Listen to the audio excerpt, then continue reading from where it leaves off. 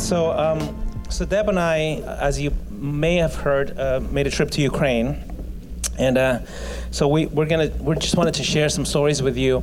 And since this is such a, kind of headlines type of story situation, if we have some time, and I pray we do, we can just do some question and answer depending on if time permits.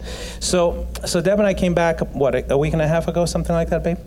And basically, the reason we went is because we started an initiative with some friends called the Ukraine Relief Network, and we started that literally on the 6th day of the war, I think, something like that. No, I think the 3rd day of the war.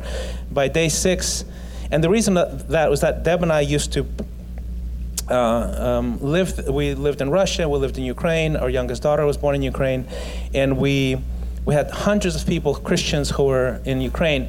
And when the war started, all of us were horrified and started calling our friends, and all of our friends were in bomb shelters, being bombed, escaping.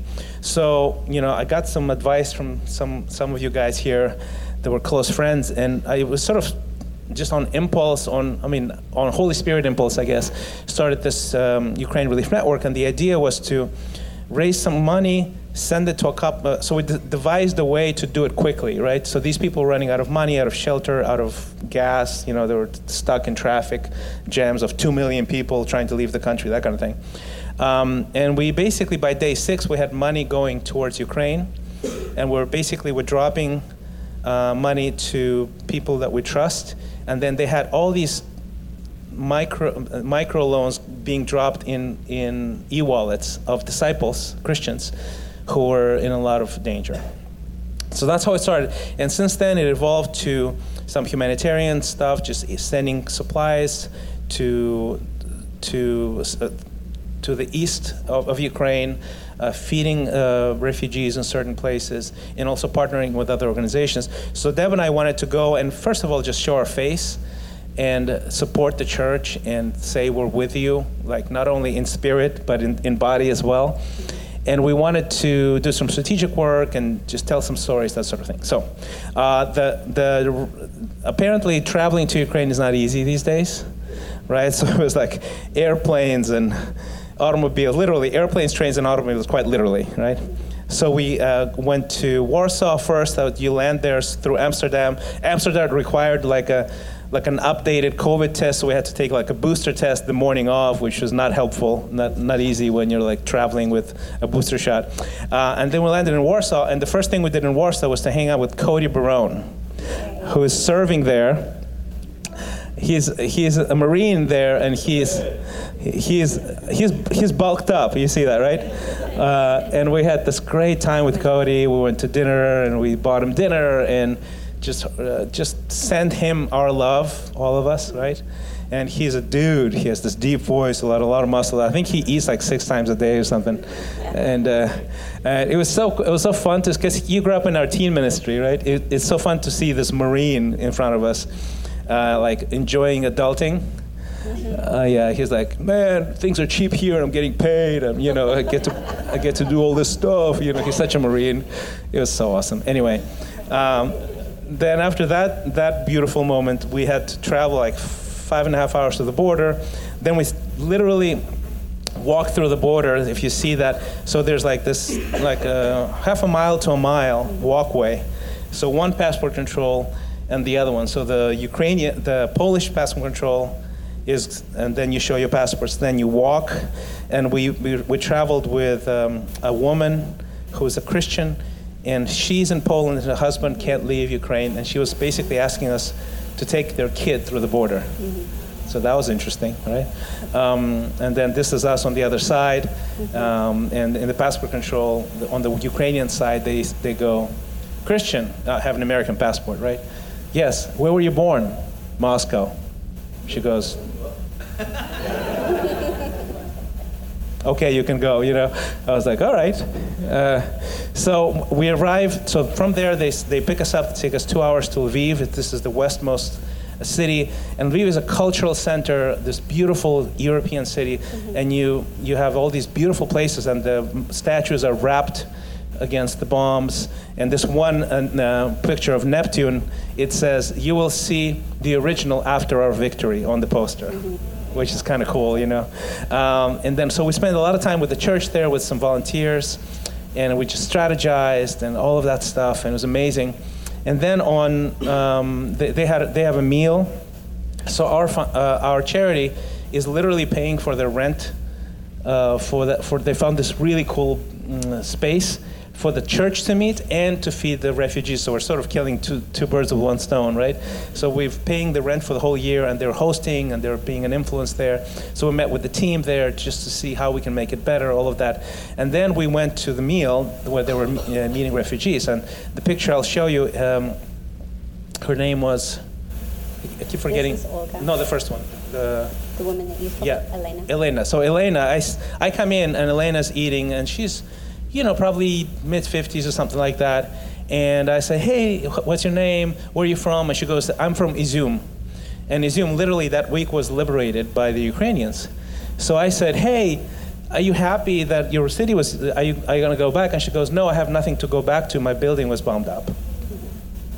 And then, so I was like, okay, I need to sit down and hear the story.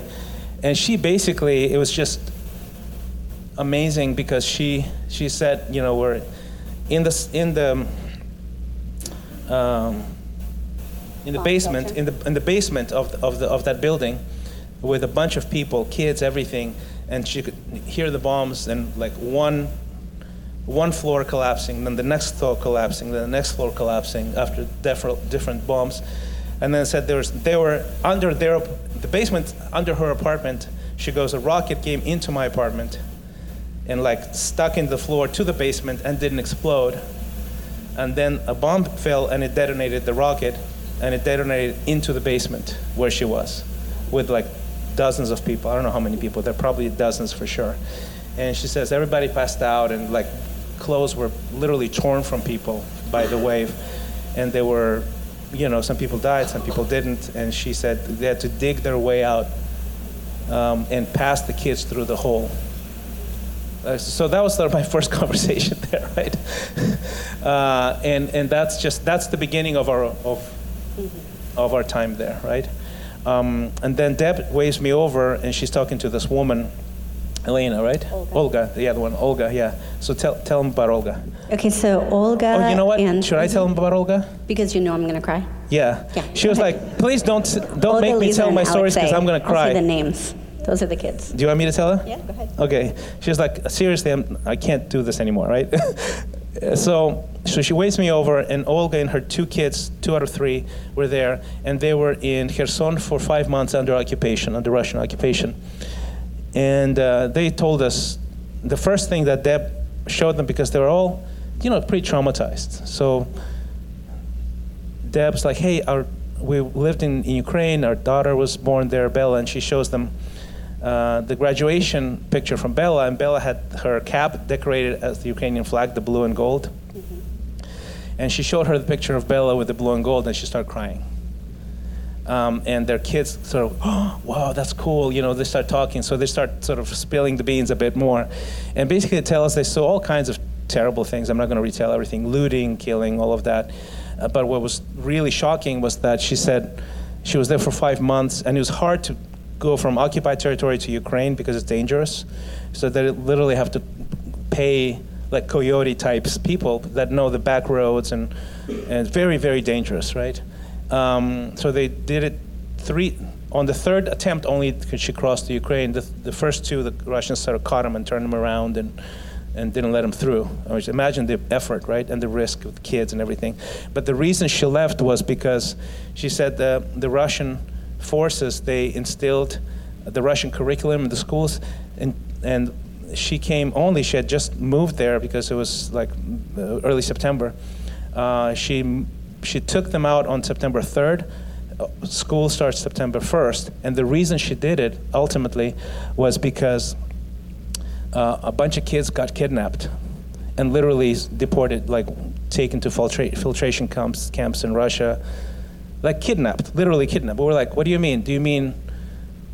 No. They went to school and they didn't come back. And the parents are losing their minds.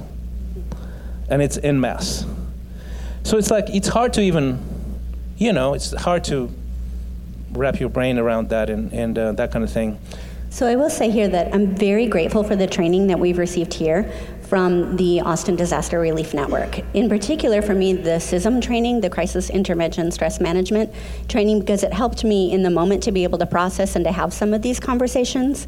We knew that we'd be meeting with refugees, and we knew that we'd be meeting from people who had escaped occupied territory.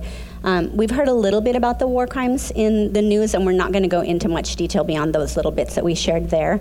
If you have more questions, you can ask us afterwards. But I feel like we were equipped for that. Like the last scripture that Christian shared about how God has prepared works in advance for us to do, I think he both prepares us, equips us, and then calls us to do them. So we were really grateful for the opportunity to go. Another thing that we did there in Lviv before we moved on is we were able to talk to them about what are services that you can provide for the refugees without having to be an expert in all these areas yourself.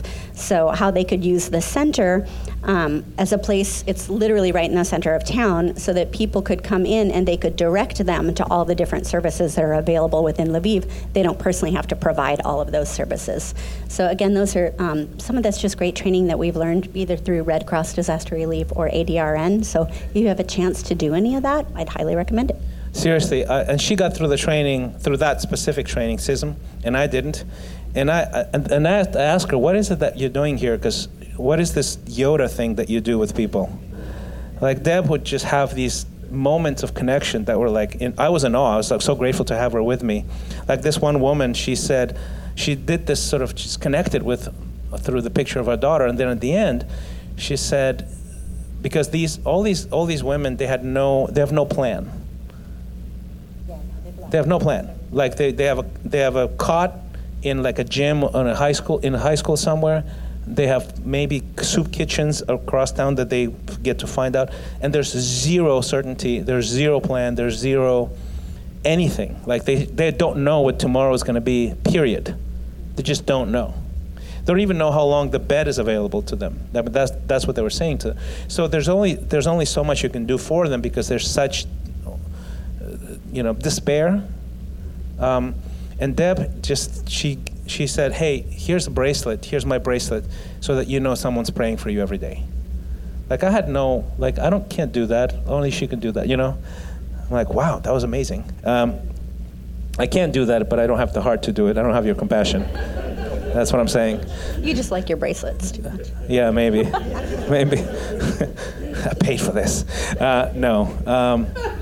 So one of the things in Lviv was amazing is that there's this European, it's surreal, right? There's a European city with gorgeous statues, all of them sort of they're wrapped in everything, and there's war and there's beauty at the same time. The cafes are open, the restaurants are open. We go to this hotel, we check in for one night because then we're moving to Kiev. And the concierge says, here's your room key, and in the event of an air raid, the bomb shelter's to the left from the elevator, like in the same tone that they would welcome guests. And then sure enough, we go to the center, we find the Ukrainian food restaurant, we sit down to order, and the air raid sirens go off, like across the city, right? So we sit there, and I turned to our hosts, who are the heads of the church, and also they run the Ukrainian Relief Network there, and I said, so what do we do? And they said, well, nothing. And I go, what do you mean? There's a siren. And they go, well, the sirens go because they detect a cruise missile launch from the east, for example. And if the trajectory, the city that we're in the trajectory of the missile, we'll get a siren. But no one knows where it's going to land, right? I'm going, okay, that's not enough, I guess, to give me peace in my heart. Is there a way to know that, okay, it's approaching your city? And they go, no. And they just look at me. And I go, all right, let's order some borscht. And I guess it is what it is. Like, when in Rome, they basically don't respond to air sirens anymore, basically, because, it's been going on for 6 months, and it's 2 or 3 a day. And especially in Lviv. Lviv is much farther away, so they have a pretty good idea of how far that type of missile will go. But the way that we have the signs everywhere here that tell us how to wash our hands, in case we haven't figured that out yet, there they have signs everywhere for your safety with the QR code for the Air Raid app, and that will tell you which corridor they're coming through, so you can follow. Yeah. It's just a shift. Still not enough information, seriously. Like, no one does anything. So we just had a great Ukrainian meal while saying a silent prayer I will say that I never once, through our whole trip, never felt unsafe. Yeah. I never felt unsafe. And I think, honestly, that was because of the prayers of you guys, seriously. Because it was so emotionally and physically demanding, but somehow we didn't feel spent. I mean, I seriously think it's a supernatural. Like, I felt the prayers. It's amazing. So when we arrive in Ukraine, in Kiev, so we take a train, an overnight train.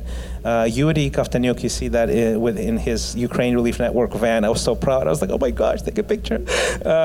Yuri and Lena are heading up Ukraine Relief Network in Kiev, and they have obviously a local board of directors and everything. But these guys we trust and love. We've actually trained them in the ministry, appointed them years ago, and they're amazing friends. And they're both of them are painters, so it's a family. And Yuri's dad, he's a prominent, like a national hero. So there's a church there that you saw probably a slide in the beginning, the Blue Church. It's from the 1100s. Think about that. Wrap your mind around that, right? It's from the 1100s. And Yuri and his dad decorated the inside of that church. Like, wow, right? Not in the 1100s, but when they yes. when they renovated. That would be a different story. That would be a time traveler story. So they're amazing people. I pray for them. They're amazing hearts, so generous, and we hope to see them in Austin sometime. You know, he can't even leave the country, so you know. So I'll tell you a few projects that we visited, and these are all projects we're partnering with there locally. One is a women's shelter, and it's originally the shelter is for women who suffered from domestic violence, and then they sort of repurposed it for women who are fleeing the war. And what they do is they house them. Sometimes it's the woman and the kid or two kids, and they're just. That's probably the most traumatic one because we spent hours just over tea, and they were showing us pictures. And this was in Bucha. Bucha is, if you heard about Bucha, is the place where the Russians occupied for a few days before they were kicked out, but they managed to kill, rape, torture, destroy. Like, it was just horrible. So we heard these eyewitness stories that you could not, like, it's almost you're hearing the person tell it to us, and unless you were hearing it from a person, you can't fathom it. Basically, it's that level of cruelty and just evil. Yeah, evil. It's pure evil. That's how it feels like, right? And these women, they make.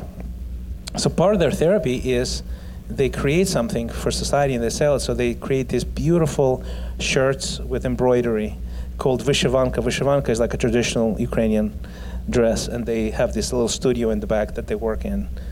You wanted to add something? No, that was it. The studio. Yeah. So the next project we visited was the art therapy for kids, and that's probably my favorite one because these kids, you could see, they're either refugees or their dad's at war, a serviceman at war, and they don't know if they're going to come back because the casualties are pretty intense, And these kids, they were like Lena and Yura, because they're painters. That's sort of their pet project because they're painters, right? They're teaching them how to paint. And they say, okay, we interviewed a couple of kids, and they said, okay, let's interview this one and this one. This one won't talk about it. This one's too traumatized to even express it, And you go, oh my gosh, these are children, right? And they draw beautiful things. And we actually brought a few of their pictures. They're really, really good pictures. And we're probably going to, Kristen Gant's going to help us auction some of them for the charity and everything. But we feel like that's a really amazing direction is art, because to see them sort of pouring their grief into the art, into color and shape, was actually really powerful. I didn't expect it to be that powerful for me. You want to add anything to it? No, you didn't share it. Okay. Am I oversharing? No, you're doing great. Okay. So we interviewed a couple of them. We produced a show. So then we spent a whole day traveling through. There's several neighborhoods: Bucha, Irpin. There's a couple others: Borodyanka, Gostomel, that were bombed. So, and they had land. They still have landmines that haven't been picked up. So really weird because you drive and you see these red notices, landmines. So we're like, I'm not going to pull over and take a pee. I'm not going to do that here, But there's whole areas where they haven't even cleared the landmines yet. And we're driving past them, right? It's just weird. There's all these blog posts, these checkpoints in the city. So it's a beautiful city, and the city that wasn't occupied is still intact, only it has trenches or anti-tank structures. And they have these, checkpoints with like pieces of, like these massive pieces of concrete, how you probably see it in movies about Iraq when the cars need to go like this to slow down. And then at the end, you have two like big bunkers, essentially, with sandbags and holes for machine guns and people with machine guns, and they wave you through. And if it's at night, you have to, turn on the lights inside, put down your phones. You can't shoot anything, so I don't have pictures of that. And they wave you through, or you they check your documents. So it's sort of, the first few were, you have this nervous energy because you go, what if they're jumpy, right? They have these machine guns, But then after like literally 2 days, because we did like 3 or 4 of those a day, you sort of relax and it's amazing how you can normalize things that are not normal, But then we visited those places with, the next picture is a bomb-up shell. So these are all civilian. If we go on to the next one, because we can go through some of these quicker, that was all one complex, and it's the middle of it that's gone now. So the woman that we're talking to on the side of the road is telling us about her family, that father-in-law who lived up there on the 5th floor. Yeah, and so there's tanks and machines, sort of all kinds of shot up Russian stuff on the side of the road, all over the place, and it's massive. It's massive. We thought it would be like, okay, a few there. No, hundreds. And you can tell that it's indiscriminate, completely indiscriminate bombing and shelling. Yeah, these are residential areas, and they're nice parts of town. So in the city, it's kind of like New York, where it's all apartments everywhere, but then you get out into the suburbs and they have houses that they've built. They don't have the same credit system that we do, so typically as you're building your house, it's everything that you've earned you put into building that part of it, and then as you earn more, you build the next part of it. So your life savings is in your home. And these areas like Bucha, Irpin, Izum's a bit farther, it would be here in Austin comparable to like Georgetown or Leander, Liberty Hill, nice new really upcoming nice, areas. Yeah, and they're just destroyed. They have several cemeteries for cars, civilian cars. And what I love about this picture is that these are all civilian cars that were bombed or shipped or shot up. Every single car there were people. Most of them died. So they put them in this cemetery, and artists came and drew sunflowers on them.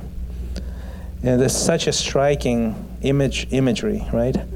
So to give you an idea of, it's just an individual went and visited this woman, Natasha, and the picture you see is her house. It's completely destroyed. It's in a village in Borodyanka, and what they say is that tanks would just go through and just randomly shoot up houses, just shoot up. And they picked the nicest houses too, just because, right? And this woman, she's living, that's her house. And we came because we brought her a piece of furniture, some supplies, some drugs, some rugs. rugs. It's going to get cold, so they're living now in like a storage unit that they've sort of I'll show you in a second. Transformed. But then it was amazing because we knew who we were visiting, and it was this house, and she had a little table and apples that she washed for us. And we were like in tears before we even met her. Because how can that she's lost everything. And she has these apples. That's all she can offer from her garden. She went and picked them and washed them. And so I'll show you the little wagon that we had for her. That's her, that's Yuda and Lena and her, and the wagon. She lives with her grandson. That's all they have. No shower, no bathroom. The winter's coming. That's it. He's doing his homework on the bed when we met him and talked to him. But that's sort of the situation. And it's hundreds, thousands of people like that, right? So then we're outside, and somebody comes over, her neighbor. What's her name? Irina. So I'll tell that story because you'll cry. Sure. I was just going to say about the kids. So, like, he's doing his school at home online. They still have internet access and everything. A lot of the kids are doing school online, similar to the Thanks things to that Elon we Musk. were, similar to things that we were going through in the pandemic. You know, do you go in person or not? But in Kiev, you can only go to school if your school has a bomb shelter in it. So if there's no bomb shelter, then you study at home. So then Irina comes over. So we're talking to Natasha and just fellowshipping, essentially. We delivered all the stuff, and Irina comes over. She's her neighbor, and same thing, bombed up house. Half of the family is living with relatives. She's staying in somebody else's basement with a grandson who is crippled or something. Yeah, her grandson is handicapped, and her yeah. son stayed home to take care of him. The daughter-in-law is serving in the army. One of them had to serve.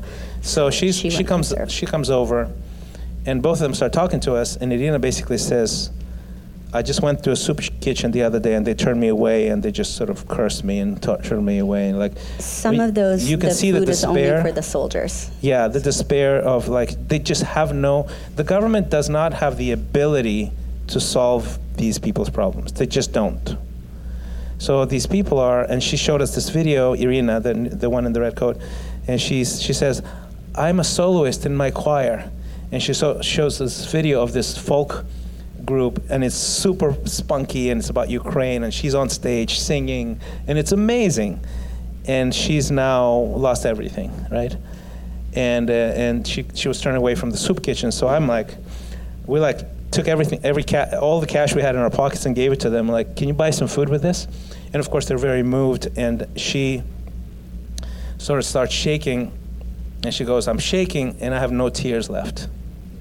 I can't cry. So Deb basically says, I will cry for you. So, so you see, you made me cry. I'm telling you a story. That's why I wanted you to tell those stories. All right, so moving on. Another kind of fun thing that Christian got to do, a dear friend for many years here, Matvey Konopolsky, has a TV show, a radio show. He's very well known, and he invited Christian to be on. It's like a commentary show, talk show style, and it's by Na i Mir, which is War and Peace. And they just talked through the present situation, as well as some commentary on stances that other popular figures, maybe artists or politicians, are taking, and what are his thoughts on that. So they banter back and forth, but honestly, it's the kind of thing where if you're a public figure and you speak out against the war, and this was broadcast in Russian and has since been passed on, you do that at great personal risk as well. So he's received some messages, most he just turns away, for people who feel strongly that you shouldn't be doing that. But one of the things I really admire about you is that you'll take a stand for what you believe in, even if it's not popular, even with your family members. So he took that stand and did great on the show. Yeah, I was talking, this is so bizarre, but on my way to you, we were traveling from Warsaw to the border, and we actually have a friend who is in the Russian parliament. He voted for the war, he's sanctioned, and he's a friend of mine at the same time, and he's a Christian. It's reconcile that in your brain, right? And so I'm talking to him, and he goes, you're going to Ukraine? Yeah. But he supports compassion. He just has a political bias that's weird, right? And he goes, so I know you're going to Ukraine. I said, yeah. He goes, just be careful. And I said, what do you mean? I'm not going to Russia, where people will hate me for what I'm doing. I'm going to Ukraine. He goes, just be careful. I go, okay. That didn't help me, but all right. And so anyway, so there is some of that strange risk, I guess, involved that God protected us from. Love up on your brothers and sisters in this room, too, from around the world, because most of them are hearing it from both ends. And it's difficult to navigate. It really is, yeah. This is Kiev. Moving on to the next one. We got to share with the church in Kiev, which was really special for us because we have so many friends there from when we were there before, and we've been back a couple of times, but the last time that we were there leading the church was when Bella was just born, so that's 18 years ago. It was great to see a lot of these people again, and it's the largest service that they've had since COVID because they meet in different regions and a lot still by house churches, but many of them came that day to hear Christian preach, and he did such a great job. The lens that he framed it within, through the Gospel of John. I shared it definitely on my Facebook, maybe on the Tribe page as well. He shared a similar sermon in Budapest the following Sunday, but if you're curious, I would recommend listening to that one as well. That one in Budapest he does in English, so you'll understand it. The other one you probably won't, in Russian. So after service, of course, we got hugs and tears and joy and all these people coming up. And these two girls came over, and they were adopted by Christians, by disciples, and they were both in Bucha for days and days and days under occupation. And it was just these two girls. They're probably 12 and 9 or something like that, you know.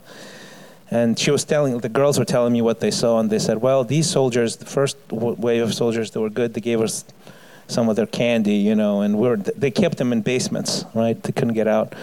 And then the second one, and then the third one, they were bad. And she said, I went to get water, and in a bucket, they let us to get water, and I was bringing the water back to the basement, and there was this woman berating, like just an older woman berating the soldiers. Why are you here? What are you doing here? You know, blah, blah, blah. And she literally turns around and walks away, and the soldier shoots her in the back. And this kid witnessed it, right? So it's just stories like that just get you, right? But the spirit is so, you know, it's remarkable, right? The spirit of the Christians and even the children, that is still a strong spirit of joy and hope, you know? So this other, the third place we went to, it's called Next Step Ukraine, and it's basically a rehab center for soldiers that were wounded. And the first place got completely destroyed by a bomb. So the Ukraine Relief Network, we provided, I think, almost half of the machines they have there for the soldiers. And it's just by networking and spending some money, but also finding some things. And we unloaded a machine as we went there, and we took some interviews. And even the guy who was shooting all of this for us, we're doing a video about it. I know him from the past. We've worked together before. And this is a world-class videographer, world-class.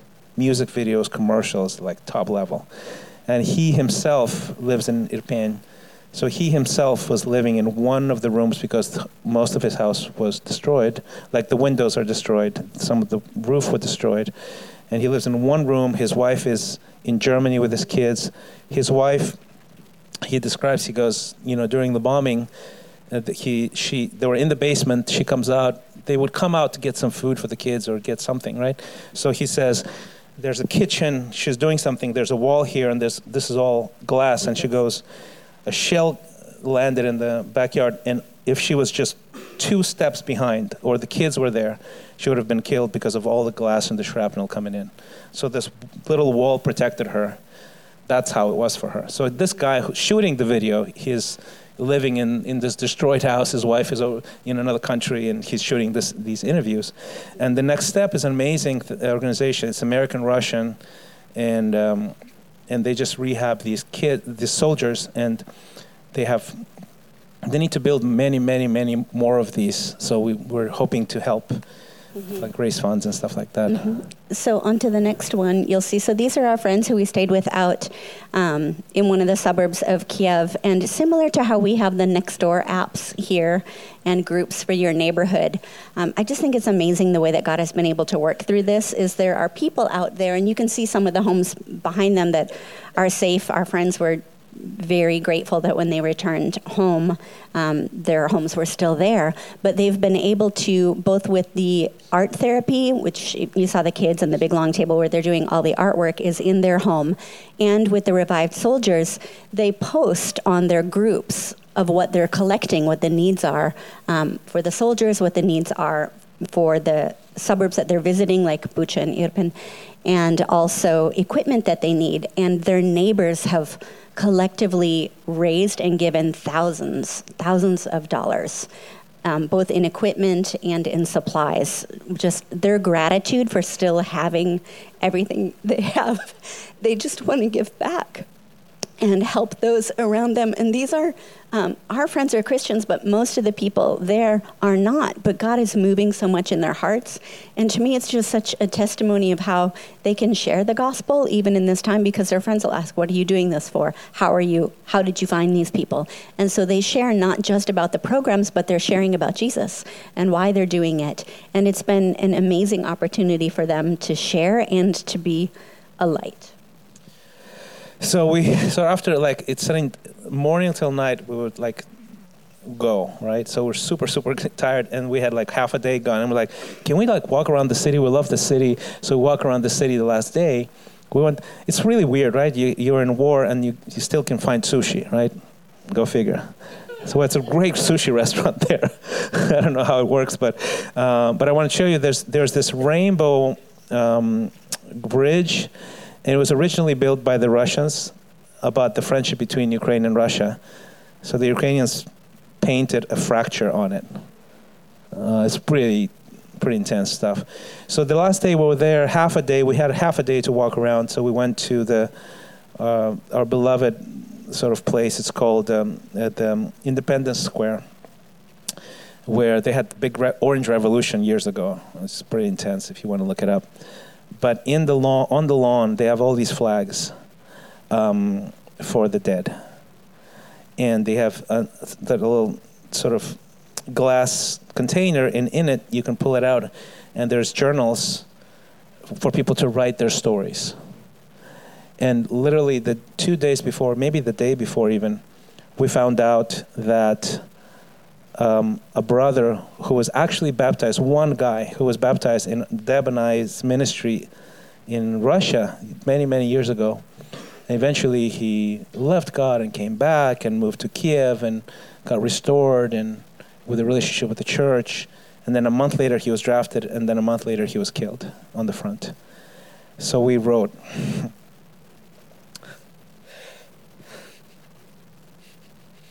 She wrote his story a little bit, And